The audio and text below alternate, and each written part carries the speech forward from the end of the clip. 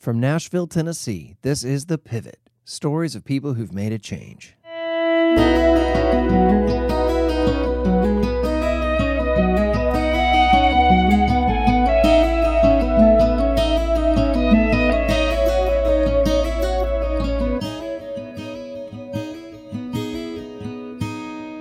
Welcome to The Pivot. My name is Andrew Osinga, and my guest today is my old friend, Jill Phillips. After 20 years as a singer-songwriter, Jill Phillips went back to school to get her master's in counseling and is now a full-time marriage and family therapist who still plays music. To anyone who knows Jill at all, this career transition is not surprising. She's an incredibly wise and empathetic friend to many, and even her songs are often based on the theme of carrying each other's burdens and holding grief and hope together in the same hand. Now, I first learned about Jill and her husband Andy when I got to college here in Nashville, and they and Sandra McCracken were always playing concerts around campus. It was very cool to me that we got to become friends, and over the years now we've played hundreds of shows together, mostly in December on Andrew Peterson's Christmas tour. In fact, I played my first guitar session on her God and Money album 20 years ago. Yikes. I was terrible. I bluffed my way into it, and I'm very thankful we're still friends. So we were originally going to do this interview in her new counseling office so I could sit on her couch and, get the full experience. But then we just had this beautiful spring day a couple weeks ago where we were able to sit on her back porch and just catch up, and it was perfect. You might hear a few airplanes flying over, but you also might hear a lot of birds chirping too. It was worth it. Mostly these days when I see Jill, it's usually while we're working on music or in line at Ladybird Taco, so I've not gotten the full story until this chat. I've watched her sitting and doing homework and soundcheck the past 4 years, though, and it's been inspiring to see how focused and driven she is on learning better and better how to love and care for people. I'm so glad you guys hit play on this one. I think you're really going to enjoy it. But before we catch up with Jill, there are two things I want to tell you about. Number one, I am playing a show with friends soon, a real-life actual musical concert show. Actually, it's a socially distant festival just outside of Nashville. The White Owl Music Fest is happening this May 29th, with a full VIP weekend of experiences available too. What's most exciting about this and fun for me is that a bunch of my dear friends are playing as well. Jars of Clay, Sandra McCracken, Taylor Lenhart, Christopher Williams, Wild Harbors, Royce Levitt and the Brothers McClure will be there, a bunch more. With that many old friends, I expect a good bit of jumping in and playing or singing along, and I just can't wait. And just in case you're wondering, this is not just an invite to the Tennessee listeners. White Owl Music Fest tickets have already sold in 23 states. So folks are coming from all over and making Nashville their stop for a memorable musical memorial weekend. That was so fun to say. Memorable musical memorial weekend. You can get your tickets at whiteowlmusicfest.com. I can't wait to see you there May 29th for real live actual music with real live actual people. I've got a bunch of new songs I can't wait to share too. whiteowlmusicfest.com. And then the thing I want to tell you about number two is that my friends at Food for the Hungry are texting me every week to pass on my thanks because so many of you have signed up to join the Chicken of the Month Club. And what is the Chicken of the Month Club, you ask? Well, I'm so happy to tell you about it. You see, my friends at Food for the Hungry have a mission. It's to end poverty by going to the hard places and walking with the world's most vulnerable people. For almost 50 years, they've been inspired by their Christian belief that every person has intrinsic value, that it's our responsibility to advocate for the poor and marginalized, no matter their race, beliefs, or nationality. Food for the Hungry are providing life-changing resources like clean water, medical aid, food, equal educational opportunities to boys and girls. The goal is to eventually leave a community fully self-sustaining. And the exciting news is that we can help. How? Let me tell you. Go to fh.org/pivot and join me and other Pivot listeners in the Chicken of the Month Club. Your ongoing monthly gift of $28 provides 2 chickens to a different vulnerable family every month. Guys, life is hard everywhere. It's sure been harder these last 12 months than any of us Americans with podcast apps expected. But it's really, really hard for God's children in other parts of the world. War, corruption, extreme poverty, famine, drought, constant threats of violence, not to mention the coronavirus. And it's crazy that something as small as $28 and 2 chickens can fight against all that darkness, but it can. These chickens' eggs provide protein these families wouldn't otherwise get. Chickens are easy to raise, they multiply quickly, so families can earn an additional income by selling eggs or chicks in the market. Healthier families with economic opportunities provided by a caring support structure, this is how the world often changes, and we get to be a part of it. And as a gift to you, I'm going to send you an awesome coffee mug with a little Nashville flair just for fun. That's right, it's got our little club's logo on it, Andrew Osenga's Hot Chicken of the Month Club. My hope is that when you drink your coffee or tea out of this great mug, it will serve as a reminder of the good work that you are a part of to end poverty. So let's do this, fh.org/pivot. And now, here's my conversation with my old friend, Jill Phillips.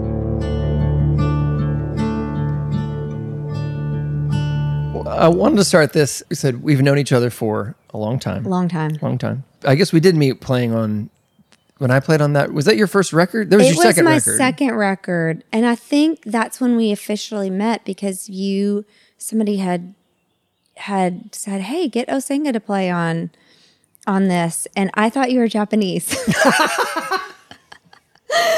I just remember being like, Osenga, oh, he's very white.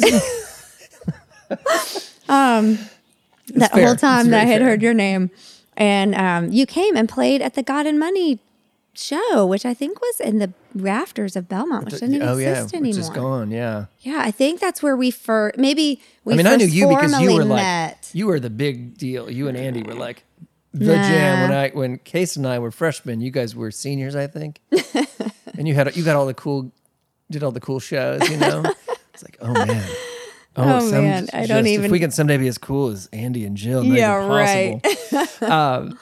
But yeah, I do remember that I played. I think I played on your next record. Yep. Totally bluffed my way because I never actually played on a record before that wasn't our own band's. Awesome. And I didn't know how to do any of it. Well, we really didn't either, so it was fine. Which was great because I needed that safety net. That's so great. But I still think of like how much I didn't know that day and how overwhelming and what great it was totally overwhelming. I had no idea. I didn't know the number system and everybody started charting things with numbers. Yeah. And I was like, what are they doing? Yeah. Anyway, we've known each other a long time. And and during that time, we've done this Christmas tour a lot. Yep. So for the most part, we see each other like 3 times a year and then all December. Yes. One of the things that's happened on that tour is that there's almost always like somebody who's going through a tough time. Yes. And that tour it's just been this sort of gift to all of us, but kind of specifically to 1 or 2 people every year who kind of really need that space, which has been wonderful. And I've watched you have this sort of intuitive knack for empathy and kindness in that. Thank and you. So when you started talking about, I think I'm gonna go be a counselor and like study how to do this and officially do this, it made a lot of sense. But what was the impetus for doing that? Like, when did the light bulb go off of, okay, I like to be nice to people. Maybe I should, but that's not the same thing as like being a professional full-time counselor. Right. So like, what was the thinking that led you into that? I think it was cumulative. Like, I think it was one of those things that seems like an overnight decision, but it was probably like coming for a long time. Yeah. I had noticed for years, and Andy had too, that a lot of therapists came to our shows. And then we liked doing things with therapists. And when I was with them, I was always like asking them a lot of questions. I thought what they did was so cool. And they thought what we did was so cool. And I was like, no, really, like back to you. Like, let's talk more about this. And I remember we would do events that, like fundraisers for different counseling practices or whatever. Like there's one in Charlotte that we worked with over the years, Barnabas Center, and others. And of course, my love for Porter's Call and Al and all these different things. I think over the years, the connection felt really organic. And so I always felt like therapists were like my people. And I felt like the songs were therapeutic in some way, maybe, or I hoped at the best they would be. And then I noticed that people kept just coming to me with their sadness and their pain, and that it felt really purposeful and meaningful.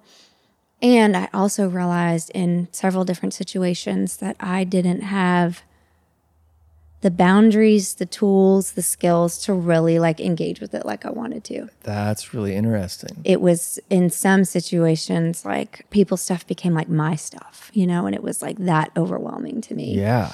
And that's when I was like, okay, I have a choice here. I can like just continue being like a layperson doing this, which is awesome. People do that all the time. Or I can like go get training around this and get skilled and better at doing this and take this empathetic calling or whatever I feel like I have and like get real training around it and know how to do it better and know how to engage in a better, like it, yeah, just really, there's a lot of skill to it is what I'm learning. Like therapists have been doing this a long time and are really good. They've learned a lot. They've read a lot. They've trained. There's skill to asking the right questions. And so I knew that if I was going to keep doing this, that I would need that. And so and then of course, personal suffering in my own life, which is why I think I don't know anybody that does this work that hasn't been thrown in the deep end in some way. I don't know that I would trust someone who hadn't. Yeah. Maybe not. But I think it's just the unique, I don't know. It's not a better thing. I really don't believe that. I don't think it's better to be a therapist. I don't think you're more evolved or something. I just think like for whatever reason, like life has thrown me in the deep end many times in my life with suffering. So it just doesn't feel unfamiliar to me and it doesn't feel scary. I'm not afraid to go into it. I'm not afraid of people's stuff. It doesn't freak me out. And some people, it would, and that would be they would hate that job.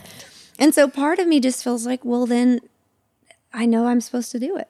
I just know I'm supposed to do it because it feels like home. So when you made that kind of decision, okay, I'm going to pursue this, then what does that look like? Because at the time, you're traveling, playing music. But that's a pretty big shift to being a student in your 30s, late 30s probably. Yeah, I think I was 39. I was almost 40 when I made the decision. Yeah. So what did that look now. like? I remember hiking. I was hiking near Suwannee with my friend Courtney Howard. And we were processing some things that were going on in our life, particularly in my life. And I just said to her, I think I want to go back to school. And I don't know that I've ever said that out loud to you. And she's like one of my best friends. And she goes, me too. And she's like, and I haven't said it out loud. And her mom is a therapist. And so she knows this world really well. But we had never said it out loud to each other. And that was the moment. Really? When we both knew, like, I think it was working on our hearts individually, but that was the moment when we had said it out loud and it became almost like real, like we've said this out loud. And then it became, okay, what if we did this together? Like, what if we both went back to school together? Because this sounds so hard and so scary. She has kids as well and is a mom, and well, that's what that means, kids and mom. She has kids and she's a mom. But anyway, so we were both scared. And we were like, what are we going to do to our families? And how much money is this going to cost? And what a dumb idea and all this. But we thought maybe if we did it together, it would be a little less scary and a little less lonely. And so we did. So did you go to the same school? We did. I didn't realize that. Yeah, we were in class together. We took every class together. That's so fun. We did the whole thing together. Wow. Yeah. And it really helped. I bet. It really helped because we had stuff we could bounce stuff off each other, or there's stuff that she was good at and understood that I didn't, and vice versa. And we would help each other and talk about papers together. And it was just awesome. So when you're studying to be a counselor, what's the average age of students? I mean, are most people kind of in that sort of second phase of life, or are there a lot of 20-year-olds in that classroom? I think it's both. It's both. Yeah, you almost just see the split. It's like you see the students that are coming like right out of college and they're going like straight into their graduate program. And then there's the people that it's like a second half of life career shift. Maybe moms whose kids are a little bit older and are now doing it, or men who it's their second career. Yeah. And for whatever reason, they're just like, I feel like I'm supposed to do this. Yeah. So it was really both. I would have classes with kids that were 23 and then people in their 40s and 50s. How were you as a student different this time than the first time? Oh man, I feel like I became one of those classic like older students that you would like in undergrad I would have made fun of. Sat in the front row. So yeah, I'm just like, I'm not messing around. Like I am paying for this. I am like, this is hard and this is costing my family time and money. You better believe that I'm giving everything like 100%. Yeah. Like no way am I slacking off on this. And Courtney's the same way. We're both like super intense students and like we both care so much about that. So yeah, we were good students. I love it. So in that process, then do you kind of start doing counseling with people in the school or through the school? Yeah. So kind of it's probably different for every program, but the way our program was structured is like, was it a year in or a year and a half in? Honestly, I can't even remember now. So you do have a year or more of just classes. Mm-hmm. They don't put you with any human, I don't trust you to do that, which is really good. We're going to teach you to take it apart and put it back together before you, Yeah, just a basic foundational stuff, basic like developmental stuff, human development and history of psychology and just basic kind of fundamental classes, the different theories that people use and all that kind of stuff. And then you begin your practicum, which is where the school that I went to, it's a university. And so you could work in the student counseling center there and counsel undergrads. So they have what is called your practicum. Mm-hmm. And that's where you're like basically an intern or, and so you can pick different organizations to work with and you learn there. And so, because different people are going for different reasons, right? Some people want to work with kids.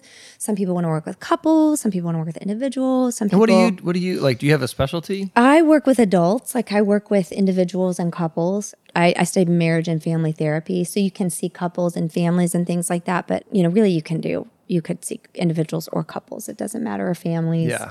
But I would say I see more individuals than I do couples, but I do see some couples. But some kids I say kids, they're not kids. We were not kids. But some of the students wanted to, work with adolescents so you could pick an organization that you wanted to work at to kind of learn more about that particular population. That's cool. Yeah.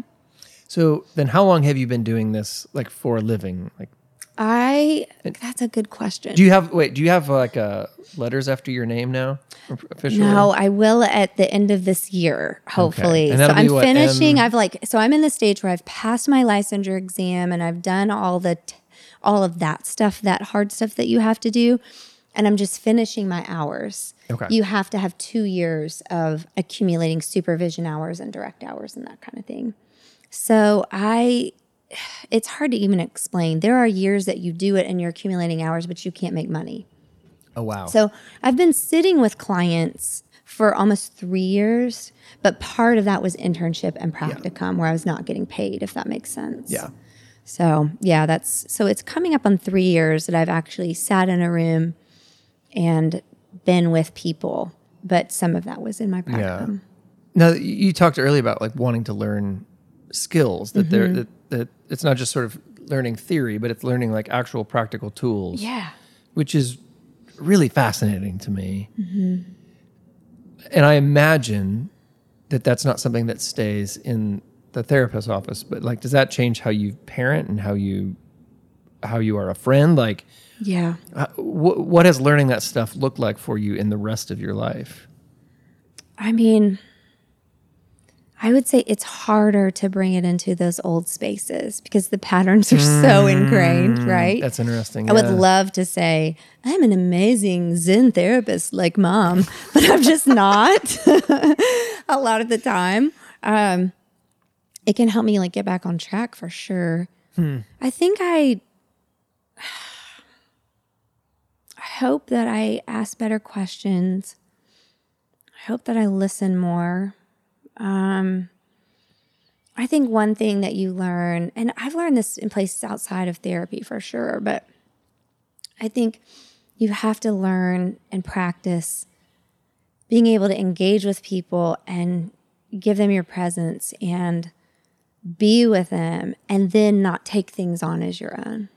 And that is, I think, one of the hardest parts. Terribly difficult. I think that's one of the hardest parts. And so I think that's what translates to with kids, and a lot of that is like 12-step recovery kind of stuff too. But it's like the principles that you might find in a 12-step recovery group, I think are really helpful in situations like this, which is like your own side of the street, letting go, all of that stuff. That's the kind of stuff that makes its way to parenting, is like, I can be with you in this. I can engage with you in this. I can give you my presence. But like, I don't presume to know everything that you should do for yourself, or I'm not here to give you advice. Same with teenagers. Like, I'm not here to put my expectations on you of who you should be and what you're going to do with your life. That stuff is hard. That's hard. That is hard. But it's the same practice, I think, with therapy that it is in those other places. Yeah. And to be able to have I imagine that it's hard to carry, 5 hours of people's darkest things, and then come home and be like, and laugh at a joke that your kid says. Right. Like, you've got to, that has to take some sort of like ritual and practice. Yeah, it's getting easier. In the beginning, it was really hard, and people told me it would get easier with practice. I'm better at it now, and like, I think I'm learning what helps me like complete the stress cycle. Like, there's this whole podcast on it that Brene Brown talked about with burnout. And if you are interested in it, it's a fascinating podcast to listen to. And it's on burnout and emotions in the body and how they have to be completed. And so what I found is like there's a beginning, middle, and end to emotions and stress and all these things. And like, if you get like stopped in the middle of it, it just like stays in your body, and you're just like, and you're activated, and you're coming home, and there are these things that we know help us complete the stress cycle. One of them is walking, like exercise, right? Like walking, creativity. There's all these different things. And so like, I've found that what really works for me is a really like brisk walk. Yeah. It really helps me get like any like anxiety out of my body or that kind of thing. So I try to do that at the end of the day when when I've seen clients, and I'm like, before I like am engaging, like I might come home and put my stuff down, and then I just like go on a brisk walk, and they make fun of me. The kids make fun of me, and Andy, they call me power stubs because I have these like short legs, but I like walk so fast. And they're like, look at power stubs out there. And I'm just like, whoa, whoa, whoa. But it feels so good on my body. And then I just like come in, and I'm just like engaged and more present and all of that. So that's what works for me, but different things work for different people. Yeah. I don't know what it is, but in the last like 2 years, I'm like, I need like a 12-minute nap at about 6 o'clock. Great. Just like, otherwise I'm a zombie for, like I'm just not able to be present because I'm so worn out from the day. Yeah. And it's a dumb little thing, but I'm like, Dad needs this 12 minutes. And they'll like, it's great. Set my little timer, and I fall asleep for literally like 4 minutes. Yes. And I'm like, oh yeah, let's go. Awesome. Which is so weird. It's not weird. It's awesome. It's awesome. We got to like find that stuff that works for us, And so I think I'm getting better at that, and acknowledging that like there's just sometimes implicitly this toll that it takes on my body. I might not even be aware of it. It's not like I'm coming home always aware of it, but I just know it's happening like somatically. So I just try to take care of it in that way. And I'll just like walk really fast, or I change my clothes. Like that helps. Like I just put on like really comfortable clothes. And then I really love cooking. So I just like will turn on the radio, and like I'll start cooking, and it just makes me feel like I've separated the two things. That makes a lot of sense.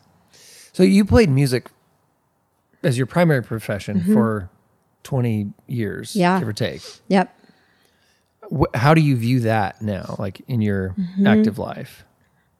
I think that was the thing. One of the things that scared me most about going to school, back to school, is I didn't know what that would mean for music.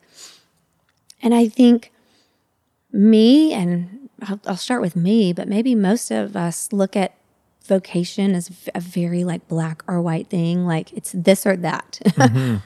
And I knew I didn't want it to be this or that. I knew I didn't want music to end. And I knew that I always wanted to hold space for both of those things in my life, but I didn't know if I was crazy. I was like, am I just like, do I not even know what this is like? And then I'm going to do therapy, and then I'm going to have given this thing up, and there's no going back, and I'll regret it. I had some fear around that. But what I've been really surprised to find out is like you can do both. Yeah. You can just do both. And they kind of feed each other, and not in some weird way, not like client stories feed songs, nothing like that, but just like both. Here's a new one about this girl who... No, would never do that. Like, wow, that was the weirdest concert I've ever been to. No, yeah, like so protective of that. But I think, I've thought about this a lot. I think these jobs are really similar in a lot of ways. I think both of them require paying attention. Being a songwriter and being a therapist in many ways are not that different. It's like you really have to pay attention. You have to be aware of what's going on in your life and around you and try to make meaning. You're looking for threads. You're looking for stories. You're looking for connections. It's the same. Yeah. If I'm sitting with a client, I'm looking for connections. Like I'm not, they're telling me a story and they're going, I don't know why I'm saying this and then this and this. And I'm like, well, I do. Like I'm finding, you can find the connections. It's the same with writing songs. You're putting this verse together with this verse together with this verse, and you're telling a story. So I think they're really, really and choosing similar. your words carefully, probably. Yep. I think they're really similar. Both require a lot of presence. They require engagement. They require, being an artist in the best sense, right? Yeah. In the sense that you and I would aspire to. It's about paying attention. So I think the years of being a musician really prepared me for this work. And I don't think anything is wasted in that regard. So I think that paying attention and that practice that I'm in of having to constantly just really sit in the deep end of life, it can only help being a musician. Yeah. So I'm really liking the songs that I'm writing right now. I just think they're coming out of a different person and a different place. And I'm not like super prolific. I'm not like writing a ton. But I'm working with Ben Shive right now on some things, and we're going to do something together this summer. And I'm like, oh, I like these songs that are coming out. They're just where I am. And that's exciting. So I don't think they have to be, I guess what I would tell people is, and maybe even women in particular, I don't know, you don't have to just be like one thing in your life. You can be lots of different things, and you can change your mind and you can grow. And in each decade of your life, you can add something new or learn from what you've been doing. If you've been a stay-at-home mom, it's not wasted. Nothing is wasted. It might flow into the next phase of your life really beautifully. So yeah, I just kind of reject the assumption that I would have to choose one or the other. Yeah. But I do keep them very separate. I keep them very separate. Sure. Like I try to make sure, like honestly, this podcast, I don't even talk a ton about being a therapist. There are a lot of people who don't even know in the music world that I do that. Yeah. Because I've intentionally like not said a lot about it. Because I don't, no, it's fine. I feel like it's fine now. It's out there. A lot of people, my friends know and all of that, but I don't, I feel really protective of that space in my life and of the people that I sit with. And so I really try to keep those two things very separate. Yeah. That seems very wise. So was there ever any when you started this process, for a little bit, did you think you were probably walking away from music? Was there any kind of identity struggle there or fear? Yeah, for sure. I wondered. I think I wondered what I would be powerless over. Like I wondered, like, even if I don't want to walk away, am I going to have to? I know that's weird, but just like, even like in school, just like time demands. Yeah. I didn't even know what all the time demands would be. I didn't know what I could do and not do. I didn't know how many hours would be required of me. I didn't even know if it would be possible. And so it was really hard for a few years. I mean, I remember being at Laity Lodge one summer. I was working and trying to enjoy it, but I was in the middle of a class. And so I was sitting out at the Frio River and I was like writing a paper. And I just thought, oh, I hate this. Like, I don't want to be writing a paper on academic testing right now or assessments or something. Like, I want to be here at the river. But I knew like it was a season. Yeah. I knew like this isn't going to be forever. This will pass. And it has. It has. It's not my time is a little bit more my own now. It'll be even more my own when I'm fully licensed. I won't have to have supervision in groups and things like that. But it's getting more and more my own to decide how I want to structure my day. Yeah. And so I try to structure it to where I have days off. Like next week, I'm taking off and just being with my kids for spring break and just trying to be sure that I practice like what I would preach to somebody else or tell somebody else. Like if I'm talking about taking care of yourself and you're more than a human doing, then I need to do it myself. So I really try to take breaks and acknowledge my limitations and keep working on these other things like creatively with Ben and try to be like a whole person. That's so good. I'm trying. I mean, it's hard. It's a battle. Yeah. It's a battle, but I'm trying. With what you're doing now, when you look back at the work that you've done, I'm not sure how I'm trying to get to this question. You've talked a lot that sort of everything, that nothing is wasted, things have led to it. I'll ask it this way. Do you think your clients would listen to your music? Have they? I know it's happened before. How does that? And when they do, what does that do to the relationship? I think it's got to be completely about what it does to them in their relationship. Okay. It had nothing to do with me at that point. Like it's if I ever felt like something was harming the therapeutic process for my client, we would talk about it. Yeah. If it was not, doesn't matter what I think. Or they're about sort of it. like, that's so cool. Look at you. Like, I didn't know my therapist has like this amazing voice. Yeah. The question isn't, what is that like for you? Yeah. What is that like for you that you might have heard a song and I'm your therapist? Like, what is that like?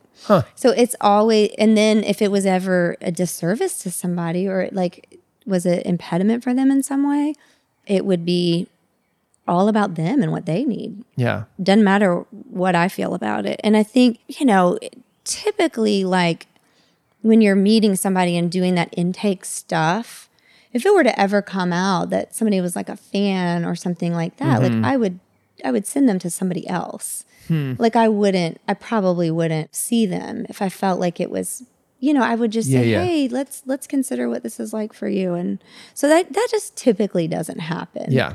It might be somebody heard a song or somebody this or that or whatever, but it's not. Yeah, if somebody was like a big fan of the Rabbit Room or my music or something like that, we talk about like what that means for them, and I'd probably refer them to somebody else. Yeah. That's interesting. Yeah, that's interesting. But it's really about what would serve the client at that point, and what any kind of dual relationship or anything like that is always about erring on the side of protecting the client. Yeah.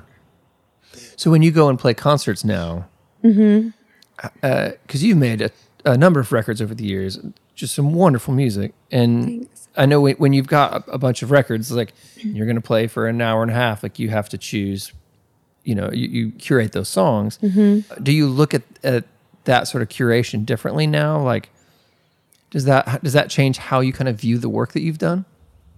Yes. I think there are things I didn't even know. Like, yes, it does. I think I have more.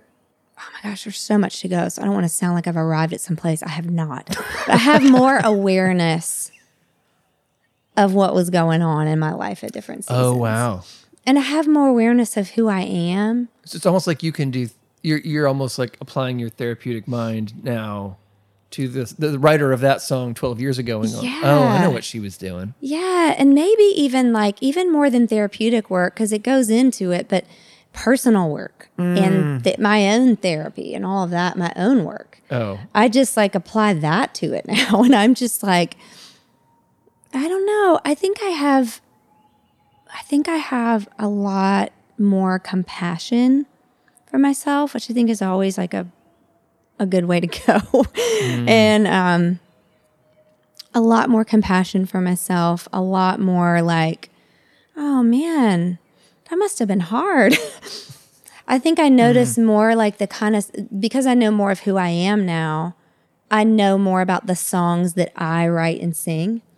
And I can look back in ways that I was like finding that. And I'm like, oh, look at you.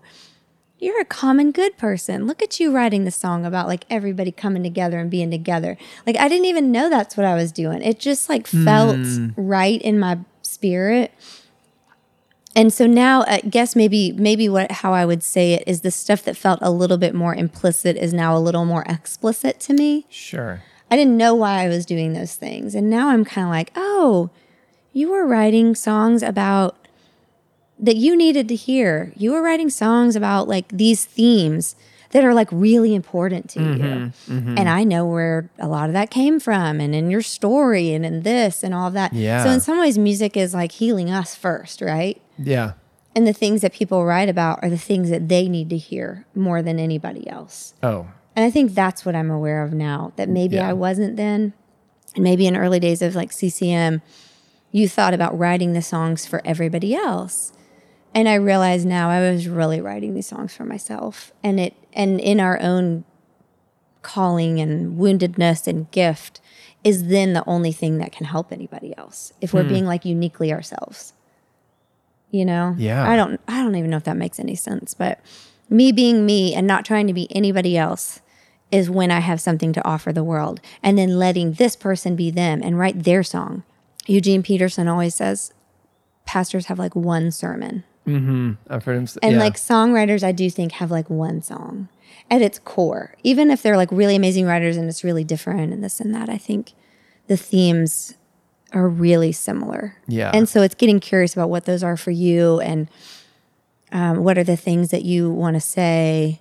For me, it's always been some like common good kind of thing. We're all in this boat together, like, you know, and the blend, the both and of hope and suffering. Always. Yeah. That's like just always been this theme. And, you know, which is really interesting because the therapy work is very much the same. It's like, how do you hold on to hope while you're suffering? How do you sit in the both and of this? How do you honor the suffering and not minimize it in any way? And also believe that something bigger is at work that will eventually take you to a different place. So I think those themes have been. So do you think therapists have their one sermon, their one song? Like they have their kind of their notes that they play? I do. And I think it's why not everybody works for everybody. I mean, there are things that are universal that are just true. We know that work, right? Asking good questions, presence, attunement, like listening, kindness, like all these things are just universal. Yeah. I think everybody is, like everybody responds to the modality that they do because of their own story, or everybody responds to the different things that they use because of their own story. Stephen, my old boss, used to say, everybody picks the modality they do just to manage their own anxiety. And so I think You there's... mean like from the therapy side, like the actual, Yeah. So I think, you're still a person and you have your own bent. And that's why I always tell my clients, like, I care more about you getting well than you getting well with me. So we're going to find what works for you. And if it's not sitting with me, we're going to find what it is. And I don't presume that I know everything and could be all things to everyone. Yeah. There are people that need different things. So if it's not working, we will find you what works for you. So if somebody's listening to this and they've never been to counseling or it's been a long time and they feel like, you know what, I've had this nagging thing in my head and I'm hearing these people talk about it. I need to look into this. What should they look for? Like, should they look for someone whose story mirrors their own? Or No, because they won't even know. They won't even know. They won't even know their therapist's story, or they shouldn't. You know, and I mean, maybe like down the road or something, but it's not going to be on anybody's website that I know of. Maybe a little bit. Maybe somebody might be like, hey, I work with trauma survivors and that's my passion and this is what I do. Maybe that kind of thing. But yeah, it shouldn't be about the therapist for their story. But I think you just go sit with somebody and see what feels right to you. See what feels safe. See what feels good. See where you over time start to feel like something's changing or shifting. And maybe that's a good place to start. And it's really okay if it's not the right fit. But therapy, like anything, it's a process. So usually the first session, people are just so terrified anyway. It's so scary. It's so vulnerable. And so you typically don't know first session. I mean, somebody might be like, no, definitely not. That is not the right fit. They can take a minute to kind of know, like, is this process working for me or not? Is this person a good fit for me or not? So much of it is just subjective. Like, does this feel right? Does this feel good? And that's okay. Some people will pick on a modality, or some people will go, oh, I like that. But that's not typical. Most people are just looking for somebody that can be with them and make them feel less alone in their pain. And that is completely subjective. Yeah. So now that you've done this, you've done all this work to get to the point of practicing this. You've been practicing it for a few years. Is it what you thought it would be?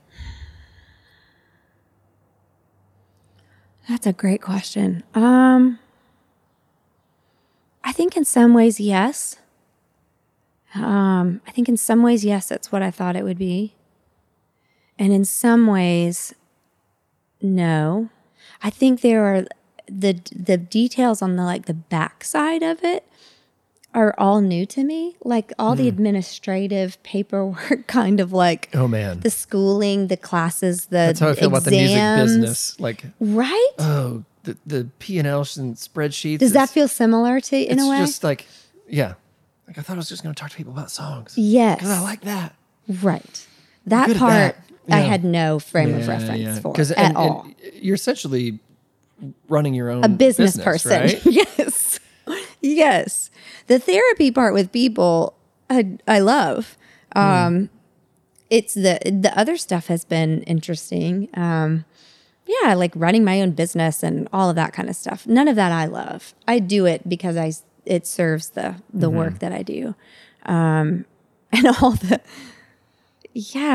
the like business part of it and all the trainings and all of that kind of stuff, that part is like all new to me. That part is really interesting and kind of bizarre. And all the people that group around the different things that they choose. There's like factions even within like the therapy world. And I find that really interesting. It's like, oh, you're what are your modalities and what are this? That's like so interesting to me. I don't know. So that's all been new. I didn't even know. And the therapist like world sort of is therapist very street gangs, just like it the is. Sharks It and the feels Jets. like that. Yeah. It feels like that. It's just a really interesting world. So that is all brand new to me. Yeah. I'm very familiar with the music world. Yeah. But this world is a very different world. So what's it like being in your 40s, starting from scratch, being the new kid? It's like, is it fun? Like, did you? Yeah, it's a lot of things. It's scary. Like it's scary in a way because just my personality, I would say I tend to doubt myself more than maybe some people. And so, I would say I didn't come into this being like, yeah, you're awesome. You're going to be a female-run business. I just did it. I was just like, whoa, can I do this?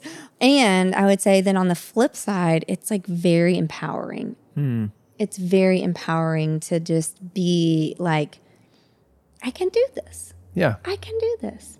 I think my life for the past few decades has been about caregiving, right? It's been about serving my kids and in many ways. And I chose this. Andy did not choose this for me. I chose this for myself to take a back seat in my career to be more present at home while his career sort of flourished and he did more and I did less. Because that happened, right? I mean, that was... Yeah, it very much there was happened. a lot. You were touring all the time, and Right. then you cut way back. I did. I had 3 kids and I couldn't. I just, it was...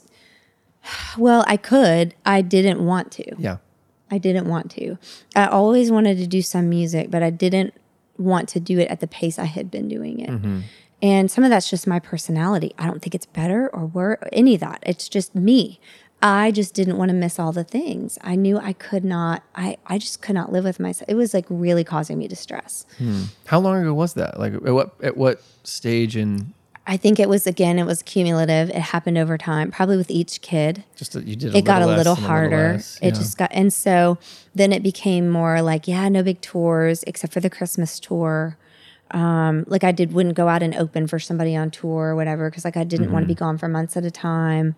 So it became more like weekend work, and that felt good. And then it became like, okay, how many weekends can I do this? Maybe 2. And then it became like 1. Like Andy would do like 3 and I'd do 1. And so it became like that. So I still had that outlet and it felt good, and I wasn't like giving it up, and I loved it, but I couldn't go out like I was before because I just wanted to be at home. So I wanted the both and that's how it worked for me. Yeah. And so I think I had been really like, I think probably I'd lost a little bit of my identity in that in some way. Like that's on me. What do you mean? Like, I think I forgot who I was a little bit. Like I forgot what I was. I think I lost a lot of confidence, actually. I think that's going to make me tear up to think about it. I think I did. I think I forgot what I was capable of. And I don't mean that in an arrogant way at all. I just mean like, I think I forgot some of my creativity. I think I forgot some of my callings. And maybe it was just a season that had to be.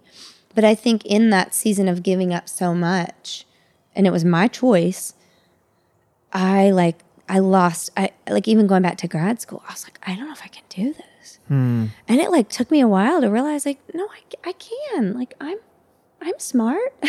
I can do this. I mean, that sounds dumb or arrogant, but I don't mean it that way. Like I just forgot. I saw myself as like, I don't know, like maybe not capable, or like Andy's career was taking off. And I guess maybe there was a part of me that was like, well, yeah, maybe I was like never that good at it to begin with. Which is not true, by the way. Well, thanks. It wasn't we've never been competitive in that way, which it worked, thank God, like it worked really well. But it was more like my own self-doubt. And so I think the more I kind of got away from doing that, and things in my life as well that happened. I went through some really hard things in my 20s and 30s, and where I just kind of lost some of my confidence. And so I think going back to school and doing this, and then bringing it back to music, I like really have gained some of that back. And it's not a weird like, I'm awesome kind of confidence, because I do not think that. It's more just like, I know more of who it is that I am and who God has created me to be. And I can like lean into that. And that gives me space to let other people lean into who they are and what they do. So it's been a really, going back to school was a really healing thing for me. Really empowering thing. And I love that my daughter gets to see me go, hey, in your 40s, you can do something different. My sons too, to go, hey, you can change your mind. You can go back. You can work hard. You can like change your mind. You can, I don't know, run your own business. Yeah. That's so cool. And it's so not me. It's so not, I mean, it is, but it's so not how I've been operating for decades. And I mean, some of that we're getting into like women in the music industry, and that's I've unlearning some of that subservient role kind of stuff, or like playing dumber than you are, or having to play dumber than you are, or having to play second to men, and all of that I've had to do for 20 years. That I've done, right? It's like, it feels awesome to just be like, oh, I don't have to do that anymore. Yeah. Pretty great. Yeah. Way to go. That's awesome. So it's scary and it's empowering, I guess, is the answer to that question. Yeah. And as far as you like running your own business, because you were, for a while, like you were kind of working under a practice that had a lot of therapists. Yeah, I loved it. Yeah. But now you're not. You stepped out from that. Like I did. I loved where I worked. I had such a great experience there, and I wouldn't have started any other way. It was really great. I learned a ton, and really what it came down to, it wasn't a dissatisfaction with the people I worked with or anything. It was really just about my value of being home with family more. I could set my schedule more when I was my own boss. Yeah. When you're working in an agency or in a practice, there's just less flexibility with that. And you're sharing an office, and it was like I shared an office with an amazing woman that's my friend.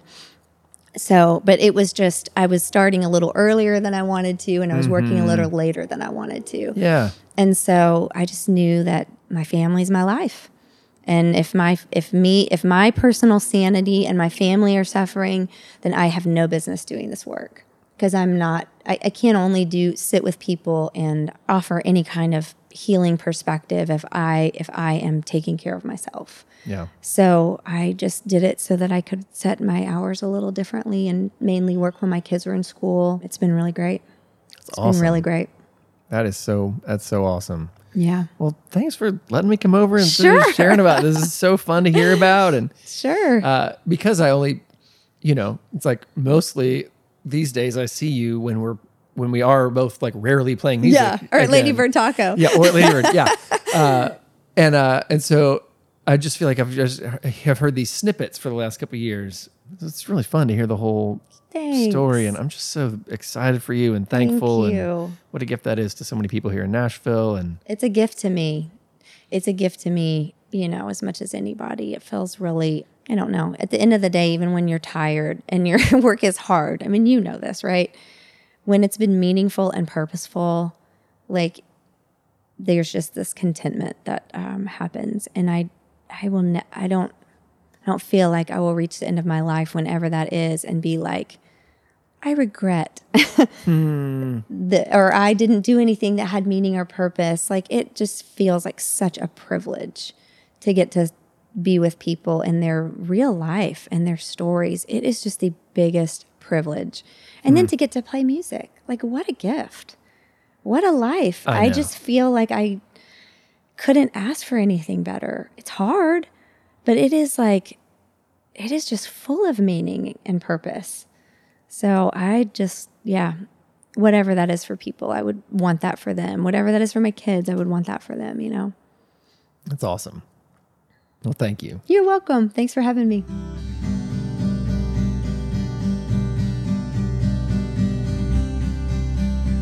Thank you, Jill. That was so fun.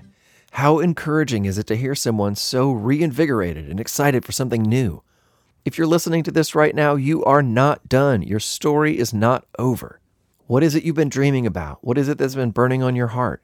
There's time to chase it. And now might be the right time to start. If you want to learn more about Jill or hear her wonderful music, you can go to jillphillips.com. To join me and a bunch of other Pivot listeners in the Chicken of the Month Club, which you know you want to do, go to fh.org/pivot.